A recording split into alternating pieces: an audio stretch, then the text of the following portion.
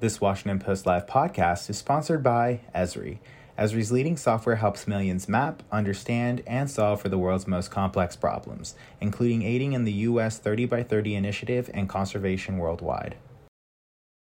You're listening to a podcast from Washington Post Live, bringing the newsroom to you live. Hello, and welcome to Washington Post Live. I'm Juliet Eilperin, the Deputy Climate and Environment Editor for the Washington Post. As part of our This is Climate series, we're going to discuss conservation at home here in the United States and abroad, and the efforts that are underway to protect land and water systems amid growing climate threats. Today, we start with the U.S. Bureau of Land Management Director, Tracy Stone Manning. Director Stone Manning, welcome to Washington Post Live. Thanks so much. Excellent. So, the Bureau of Land Management is known as the nation's landlord. You oversee roughly a tenth of the nation's landmass in your job. And I wanted to start by asking you about what you were seeing on the ground in terms of the climate threat when we're talking about record-breaking temperatures, wildfires, droughts. How would you describe the situation in terms of the land that the BLM oversees? Yeah, thanks for the question, Juliet. We oversee 245 million acres, and every land manager will tell you that climate change is already happening. It's already impacting our public lands. We see it in pretty obvious ways through unprecedented wildfire, bigger, hotter, running longer than before. That then brings in things like non-native grasses like cheatgrass that completely can take over. There's a 1,200-year drought in the Southwest. But, we see the indicators of stress in smaller ways as well. Plants blooming at different times of the year, and so not being in sync with their pollinators. Warmer waters in our streams affecting trout. All of this adds up to there being a real sense of urgency for our work and the solutions that we're trying to advance. And according to the White House, President Biden's infrastructure law and the Inflation Reduction Act has invested more than $10 billion in conservation initiatives. That's more than any other modern president. Could you explain how that money is being used today across the country? Yeah, you bet. The Inflation Reduction Act and the bipartisan infrastructure law are game changers for us. We now have the funds to put people to work on our public lands, investing in those public lands to restore them, right? Restoration is such an important part of the work now to make lands healthier, more resilient, so that wildlife, fish, have the ability to withstand the changes that are coming. I like to talk about it in simple ways, like we need to put wildlife acres back on the board. And through this once in a generation funding, we really have the opportunity to do that. We're investing specifically in 21 restoration landscapes across 11 Western states. And that investment, I can't stress enough how profoundly important it is. It will enable us to ensure that restoration activities can work for years to come. And the White House says that these investments will help meet the president's goal that he set during the first week of office of conserving at least 30% of U.S. lands and waters by 2030. Where does the country stand right now in terms of numbers and meeting that target? Yeah, so the Beautiful Initiative recognizes that climate change and biodiversity, those two crises that we are facing, they are interconnected. And the Bureau of Land Management has two ways to support it. First, protect the very best fish and wildlife habitat that's out there. And second, restore the habitat that's needed, right? And on the first part, protection, the way to do that is to work in places where there's locally led collaborative voices on the ground supporting the work. So it was incredible to see the president be able to lift up those voices in two different instances in this first term so far, when he proclaimed 2 national monuments on Bureau of Land Management lands at the Grand Canyon and in southern Nevada at a place called Eilperin. That's over 1 million acres of protection. And then in addition to that, we're still really focused on doing that restoration work that we were just touching on. We need to protect the best of our lands and restore the rest. And so you obviously identified two of the biggest high-profile announcements that the president has made in terms of protections.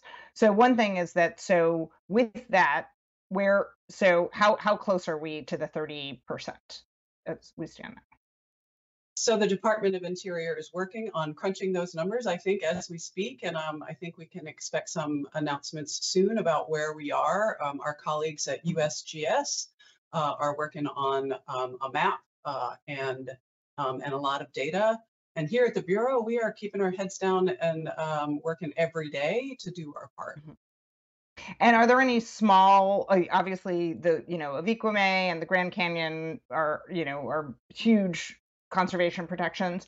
Are there any small areas that have been protected that, they might not shift the number that much, but they'll make a difference in terms of, lands again under your agency where things have changed? Yeah, sure. So through our land management planning processes, not to sound bureaucratic, but we do these things called resource management plans, and they last a good 10 or 20 years.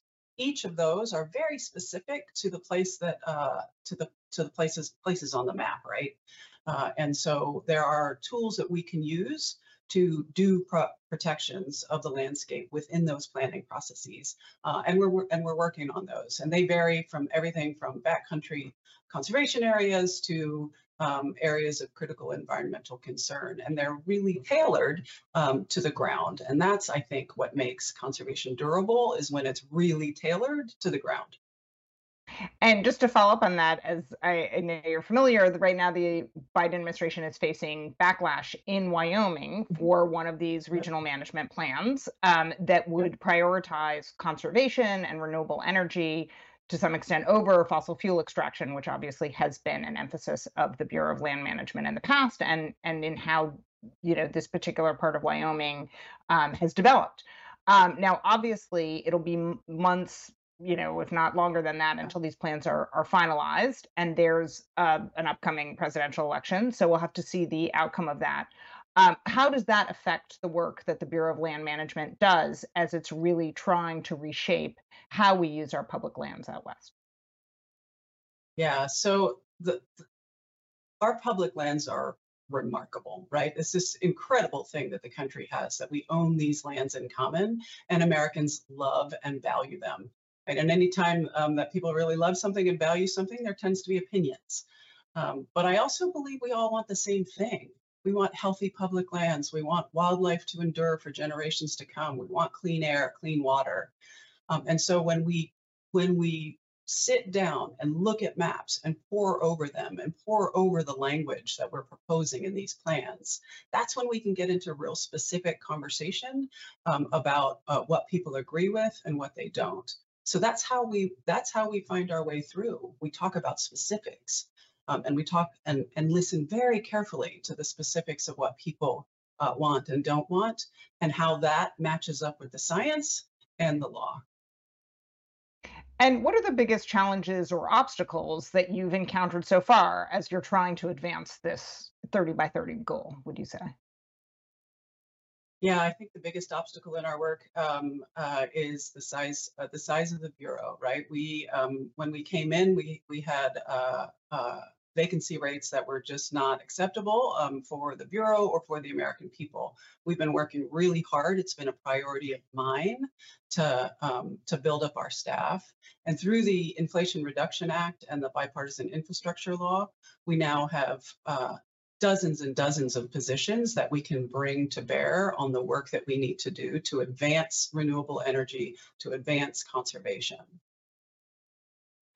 And one of the most high profile environmental pledges that the president has not delivered on is his vow to halt all new oil and gas drilling on federal lands and waters.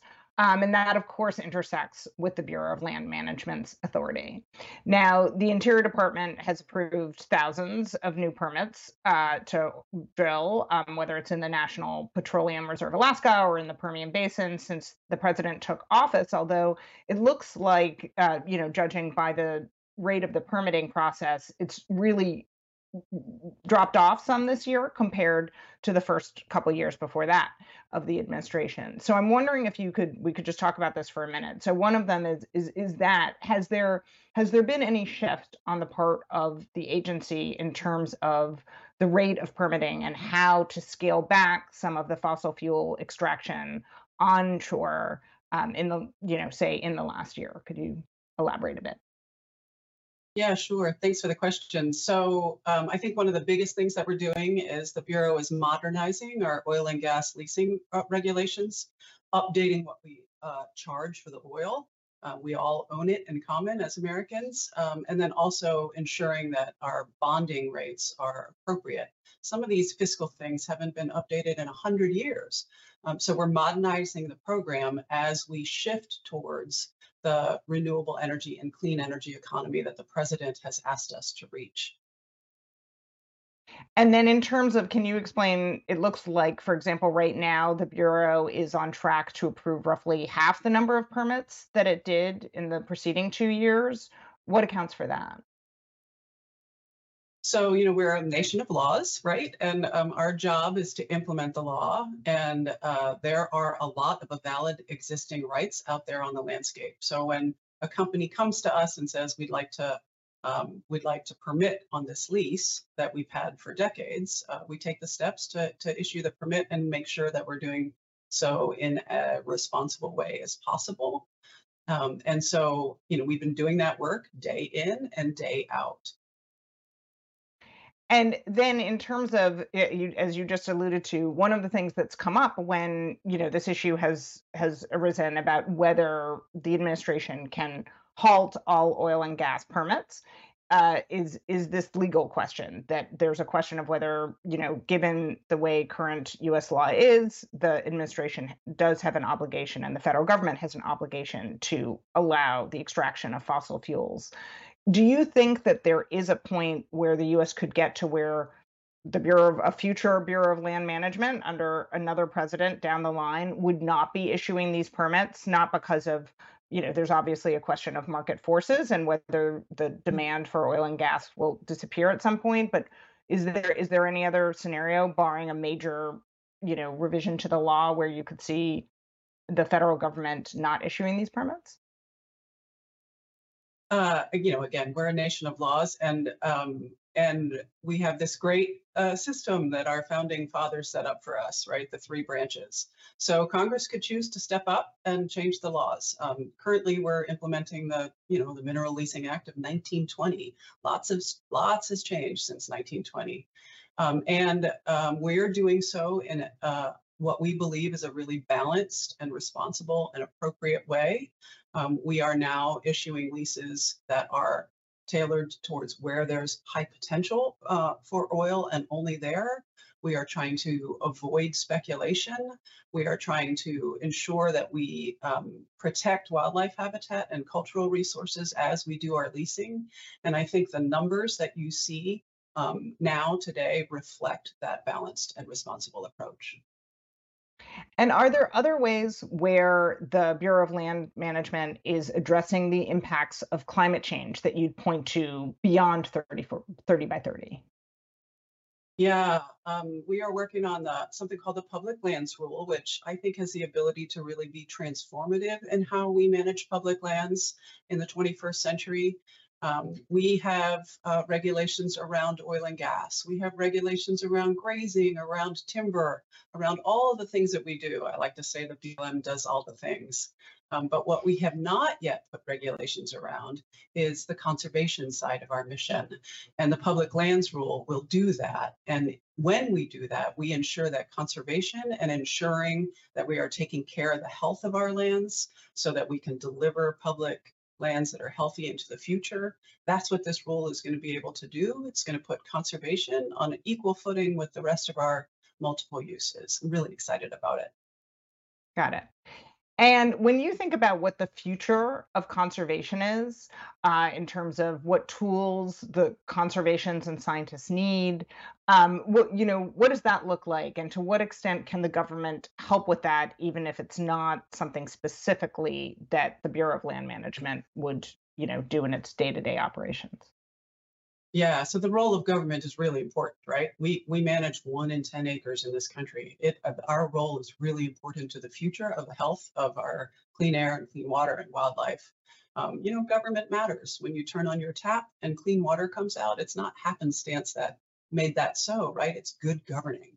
And so I think we need government at all levels working on this issue, but we also need people in their everyday lives, right? It's been that combination of government and people working to ensure we protect these places we hold so dear that has made us successful as a country so far. And that's what's going to make us successful going forward. We're going to have to make sure that that work is backed by science and backed by data. The landscape is changing before our very eyes. We have modeling to tell us what we think it's going to be, but we don't know for sure what it's going to be, right? So we need to bring some humility to the work, and we need to bring really good science and really good monitoring to the work on a daily basis, so that we can get the feedback from nature that we need to ensure that we are doing all we can to protect these resources that are just so important to everyone. One of the things that I certainly have been struck by in terms of traveling to some of these vast, largely still wild lands is how enforcement is a critical need. And as you kind of alluded to before, there's been some lack of staffing resources. So, for example, I was out at Bears Ears National Monument when it was under consideration for protection. At that point, BLM had something like 2 enforcement officers who were responsible for all of southern Utah, and it was a real challenge to kind of address the issue of looting and vandalism and things like that. And of course, one of the ironies is when the president recognizes a place as special, then in fact even more people come to it. And I'm wondering if you could just talk a little about how you've navigated that challenge, which certainly is something that I imagine you've been looking at. Yeah, I have. And for your readers and viewers who don't know, I mean, these lands, you've been there, they're amazing. And I really hope that folks get out to see them. 80 million people came to public lands last year to sort of touch nature and to find solace and to play and put food in their freezer. It's just a remarkable asset that we have. And we really do need to protect it through law enforcement. We don't have enough law enforcement rangers. They're amazing. We have 250 of them for 245 million acres. Everybody can do that math, right? It's not enough. So we are prioritizing growing that body of work. And in the meantime, we're doing things like, yes, shifting more people to southern Utah because more people are coming. So more law enforcement officers. And wherever we can, partnering with our local sheriff's offices. They are eyes and ears on the ground that are just an invaluable resource for us. And so that really helps in our work as well. Well, we'll continue to follow this important story. Director Stone Manning, thank you for joining us here on Washington Post Live. Juliet, it's been an honor and a pleasure. Nice to be with you. Thanks so much. The following segment was produced and paid for by a Washington Post Live event sponsor. The Washington Post newsroom was not involved in the production of this content. Hi there and welcome. My name is Lana Wong, and I'm a founding member of the Diverse Women Moderators Bureau, Moderate the Panel. Today, I'm excited to speak with the president and founder of ESRI, Jack Dangermond. Jack and his wife Laura founded ESRI in 1969 with a vision that geographic analysis and computer mapping could help us design a better future.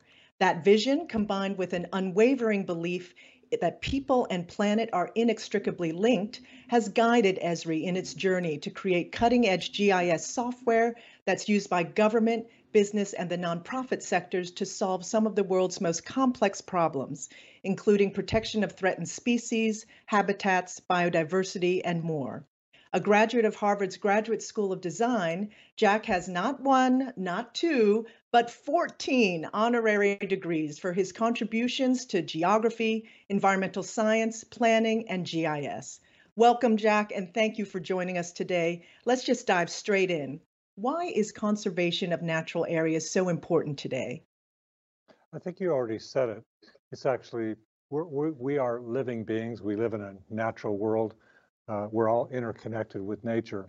And as we lose parts of nature, as we reduce biodiversity on the planet, we're putting ourselves at risk. I mean, natural world provides us air and water and food. So keeping these geographies protected in various levels with rich biodiversity is very important for our existence and in our future, for our children, for everyone.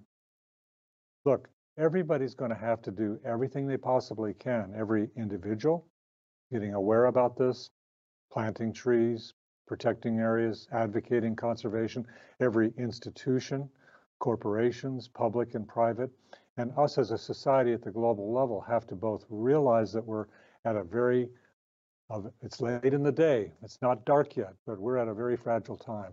We need to move on conservation aggressively everywhere.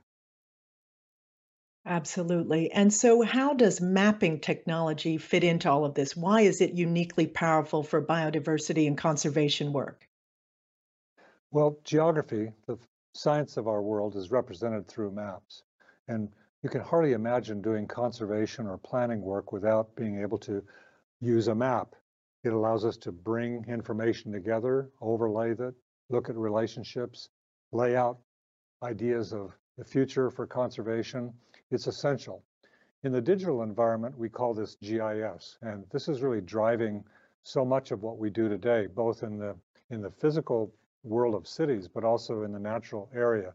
We're seeing relationships, we're making decisions, and we're planning the future using these interesting maps. Some people in conservation call this data-driven conservation, and it's happening at many scales. It's happening here in California. Our state natural resources organization is bringing all the data together to create a plan for 30 by 30. And at the national level, our Department of Interior is doing the same thing with something called America the Beautiful, integrating all the science, making plans, and making that available for citizen groups and agencies, private sector, public sector, to be able to make better decisions. Great. And so you just mentioned the 30 by 30 initiative, which I know you are a great advocate of, and that's conserving 30% of the world's land and water by 2030. So what is technology's piece in all of this? Well, scientists have advocated this idea of putting major pieces aside. Ed Wilson, the famous biologist from Harvard, started it with his 50 by 50 notion. He advocated the idea of that, but also said we need to figure out what 50. It isn't just arbitrary. It has to be the areas that are high in biodiversity, so we protect the most. So GIS is the logical thing to organize all of this information and help us guide and build collaboration and communicate all of this information outwards. So lots of excitement here. Great. And can you tell us more about this concept of an environmental digital twin and how it can help conservation efforts? Yeah, GIS is actually a kind of digital twin. It represents all aspects of geography, the natural world, for example, and allows us to model it, model with data, model the processes using mathematics to look at relationships. We're doing a lot of this these days in conservation areas. One on California coast, for example, is a living laboratory where we can do different aspects of science and share this science from scientist to scientist, model it, and see it halfway around the world in visualized map form. I think this digital twin concept will catch on. It's catching on in cities now, but in nature, we need to accelerate it because it becomes an instrument for not just understanding science, but also interpreting science into applications, like what areas do we conserve, or what do we do here to do that? In other words, stimulus response modeling. Great. And so, as you know, the UN Climate Change Conference, COP28, is around the corner, happening in a few weeks. How will conservation of nature help climate action? Well, there's an interesting relationship between biodiverse areas and global climate change. Both of them are big issues that we're facing as a global society. Those areas that we conserve, of course, sequester carbon. They pull carbon out of the atmosphere and put it into the ground. So they're kind of like workhorses or factories that not only help us preserve the web of life, but they also are working for us, ecological services, so to speak. So advocating one helps the other. And so as we look to the future, this is a high priority. I'm sure it'll be talked about at COP, but also in various agencies and organizations around the world. I'm hopeful that we can turn this around by looking at conserving nature and doing everything we can to cut back on carbon emissions. Absolutely. That's a critical call to action and one that we'll have to wrap this conversation with. Thank you so much for your time, Jack, and thank you so much for putting your efforts and commitment to using Esri and the technology for the greater good for people and planet. And now, back to Washington Post Live. Welcome back. For those of you just joining us, welcome to Washington Post Live. I'm Juliet Eilperin, the Deputy Climate and Environment Editor for the Washington Post. I'm now joined by conservation expert Sophie Maxwell. She's the Executive Director of the Connected Conservation Foundation. Sophie Maxwell, welcome to Washington Post Live. Thanks, Juliet, and thanks for inviting me today to talk about the tech revolution in conservation. Of course, pleasure to have you. In the last 40 years, the world has lost almost 60% of its wildlife. Can you talk a little bit about what you're seeing across the globe on this front? Yeah, these are really shocking statistics, and it's also predicted that we are going to lose 1 million species over the next decade. And really what we're seeing is that ecosystems are struggling, and that land use change for things like agriculture, deforestation, pollution, climate change wreaking havoc with weather events is really kind of causing this biodiversity loss as the habitats are degraded and the species are suffering. And we really need to make a change, as biodiversity is such an important part of all our natural systems and giving us the fresh water that we need, the clean air, and plants and animals for food. So we must come together to make a change. Your organization teams up with technology companies to help enhance conservation. Can you tell us a little bit about conservation, connected conservation, and what it does?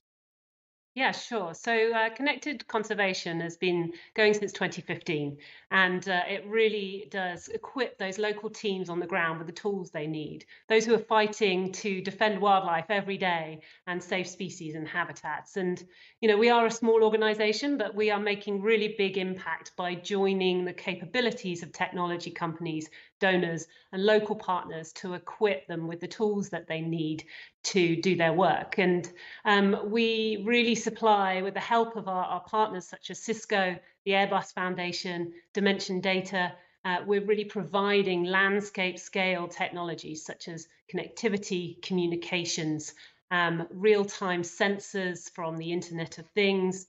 So by providing low cost, low power sensors that provide connected networks that bring real-time data to monitor threats and help conservationists make decisions. And we've been working to the 30-30 tasks and targets that you've been talking about, where in Montreal, 196 countries came together to agree to protect 30% of the planet. And, technology has a massive role to play in that ambition through measuring progress against those targets and helping those on the ground meet them through protection and monitoring.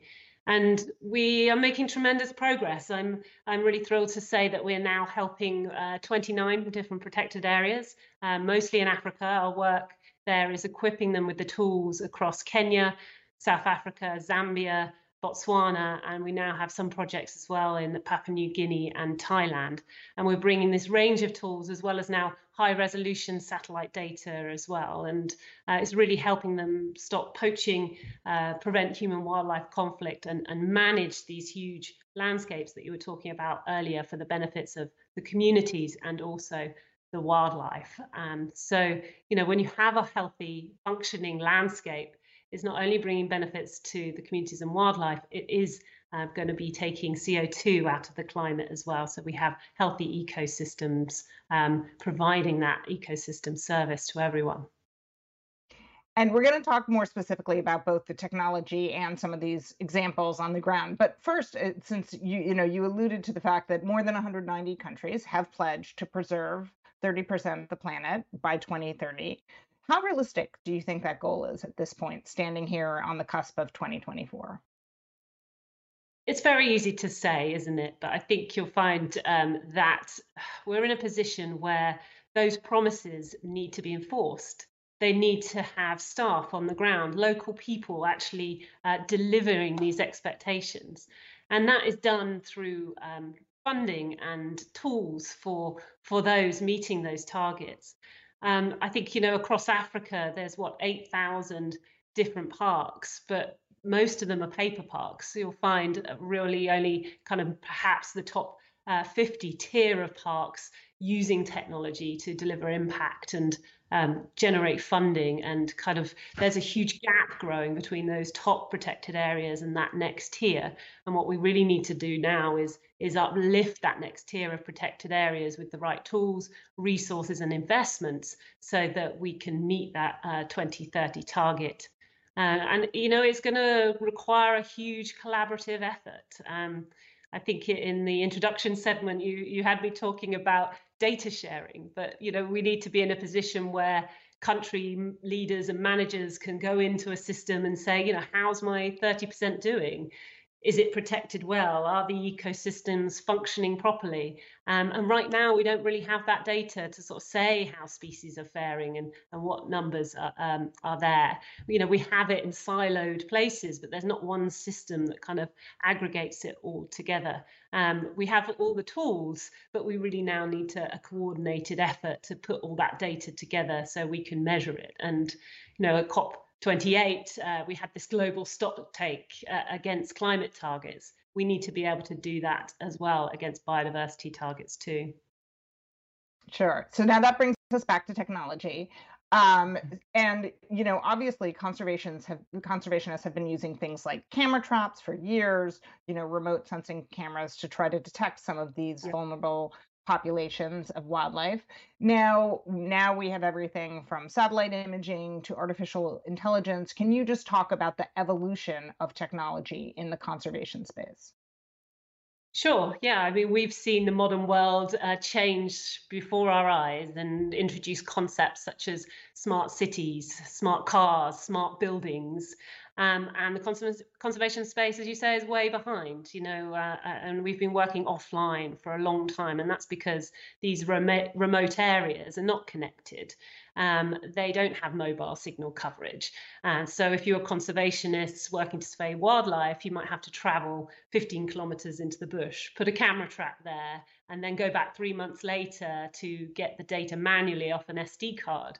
But we are catching up.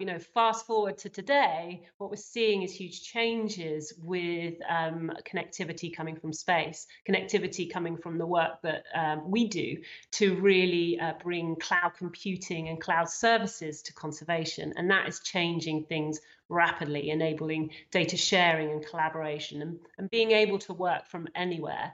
So we're really seeing the rise of satellite data, AI, connected sensors, and this kind of global connectivity, which will help us catch up with everything else that's been happening. And I think, I can give you countless examples, but perhaps I'll focus one on Kenya, where we work. And thanks to the technology from Cisco and our partners and funding from the EU, what we've been able to do there is actually equip connectivity across 28 different protected areas. And so that Wi-Fi high bandwidth connectivity, as well as LoRa networks, have enabled remote sensors and data from cameras, from GPS collars on wildlife, from digital radio, over 3 million hectares to come into a central control room. And this is really speeding up conservation efforts and being able to give rangers the eyes and ears to see over hundreds of kilometers, bring it all into one system. And through CCS, our integration platform, and tools such as Earth Ranger, we're really seeing the convergence of these technologies to enable, smart biospheres. And smart biospheres enable those environmental intelligence to give that kind of up-to-date understanding so you can predict wildlife movements, track land use change, look at soil and health, carbon, and the health of the climate, so that if there is a climate-driven weather event such as drought, you can help manage the water and the forage resources between the communities and the species. So it's really kind of helping to drive that kind of tech-based harmony between AI, satellites, and the wonders of our natural world and our planet. So in terms of applying artificial intelligence at a larger scale, I assume so. In other words, what you were just describing in terms of Kenya, that would be one example. Could you maybe flesh that out a little? And is there an example where through that kind of analysis, there were changes done on the ground to really, gear up and protect an area from a climate threat? Yeah, I just go back to the Kenya example I'm talking about. Is that Kenya's having a massive success with improving the population numbers of critically endangered black rhino. In 2020 and 2022, zero poaching was reported, and they've seen a 6% increase between 2017 and 2022 in the population numbers. And that's fantastic, considering that South Africa, Namibia, Botswana are really struggling with poaching right now. And KWS and Kenya Wildlife Service have really kind of reported that increase in surveillance and wildlife intelligence has played a big part in that success. We've are proud to help in our small way, but really it has been a collaboration of partners coming together to equip those fantastic local resources in the ground who are risking their lives every day to defend wildlife and tackle these threats. So, one of the examples of AI use in that context is really looking at the patterns of behavior of different species. So with AI, you can look at historical data and you can look at real-time data from the collars on the animals. So it's really like a wildlife watchtower, whereby you might get an alert if elephants move near community cropland, or perhaps vultures are showing behavior that you recognize through AI of feeding. So it might be a rhino carcass that they've identified through that vulture behavior, or perhaps lions are coming near communities and staking it out. You really need to get in and intervene to ensure harm doesn't come to both the people in that area as well as the wildlife. So, as population numbers are increasing in Africa, this kind of tech-based AI solution for really kind of making sure there's harmony in these areas is really important. Is there any downside to using AI? Yeah, I think we have to be careful that we interpret the information correctly. There is a rise on hallucinations and deep fakes. Satellite data is one of the things that I really wanted to talk about, because satellite data is helping us take that snapshot of the planet. We're really entering into a global golden age of satellite data that's now enabling us to observe a finer resolution at 30 centimeters, which is incredible. And this is helping us stop deforestation with early warning alerts. It's helping us monitor species, and the huge images there are really being able to help us. AI is like the superhero. It goes through all those images like a QR code and finds the objects of interest. So you can actually detect greenhouse gas emissions or ships fishing illegally in different areas, or really kind of look at the health of the planet and get those vital signs. But in the future, we have to be careful that that is valid by humans, that there are no fake kind of imagery or validations coming through as we start to pin kind of carbon credit schemes on these technologies and different finance mechanisms on these technologies. So, at the moment, AI is really that labor-saving technology within conservation. And I think going forward, we need to use it for that purpose. Now, you started your career working on technology for companies such as Nike and Virgin. What are some of the lessons that you learned early on that you're now applying to your conservation efforts? Yeah, so I'm not the typical conservationist for sure. I came from the digital transformation background in the corporate sector, and that corporate to conservation move was really challenging. You know, I had to prove my value within the conservation science space, and but now I think, you know, diversity of experience and skills is really celebrated where it wasn't back then 8 years ago. Now we need a mixture of skills from social workers, economists, everybody to solve these problems. But some of the methods I brought in at the time were not popular. You know, coming from an innovation background, I brought in the delivery methods of experiment, move fast, fail fast, and that was difficult because conservation doesn't have the budget for repeat iterations. And so it took time for people to understand it. But when they saw the benefits, we had some great outcomes. And I think when I was at ZSL 8 years ago and we moved through that experimentation, we actually were able to do some of the first computer vision AI, which looked at identifying species in camera traps. And that's then gone on to be developed by Microsoft as their own solution for megadetector, and that's been standardized within conservation research. So I think be patient, new ways of working will come, and the benefits and opportunities will open up.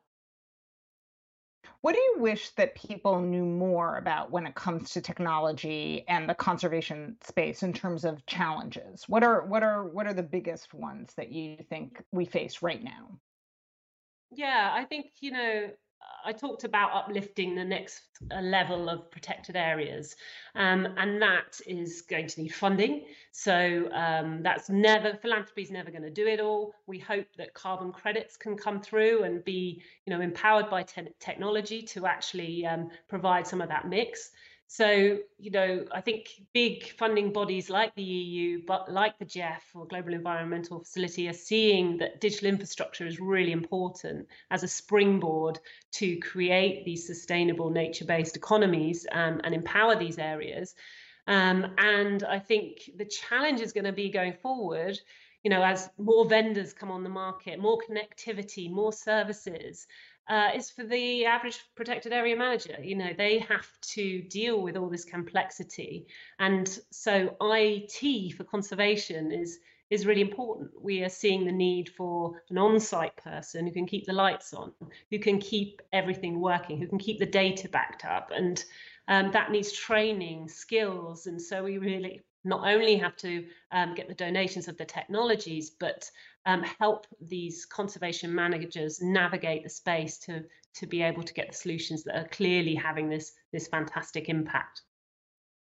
And we're almost out of time, but I'm curious in terms of blue sky future of conservation technology, is there, when you look at what you think hopefully we'll see 5 years from now, 10 years from now, is there something you'd identify as one of the most promising innovations that we'll have at our disposal? Yeah, I think AI and satellite imagery has got huge potential the more we have to monitor the Earth. But I think, you know, we like to dream big. What we do have are the tools in place. You know, we're running out of time. We need to deploy the tools that we have in our toolbox. And we really see a connected network of protected areas that are well equipped with tools, that are well resourced. And I think ensuring that happens will bring those species back from the brink and stop us losing that 1 million species over the next decade. So it's about empowering those local people, and sometimes it's a high-tech solution, but sometimes it's also a low-tech solution. And so helping them get the right tools for their challenge is the important thing right now. Well, this has been a fascinating conversation. Unfortunately, that's all the time we have. Sophie Maxwell, thank you so much for joining us here on Washington Post Live. Oh, it's been a pleasure to be here. So thank you so much, Juliet. Thanks for listening. For more information on our upcoming programs, go to WashingtonPostLive.com.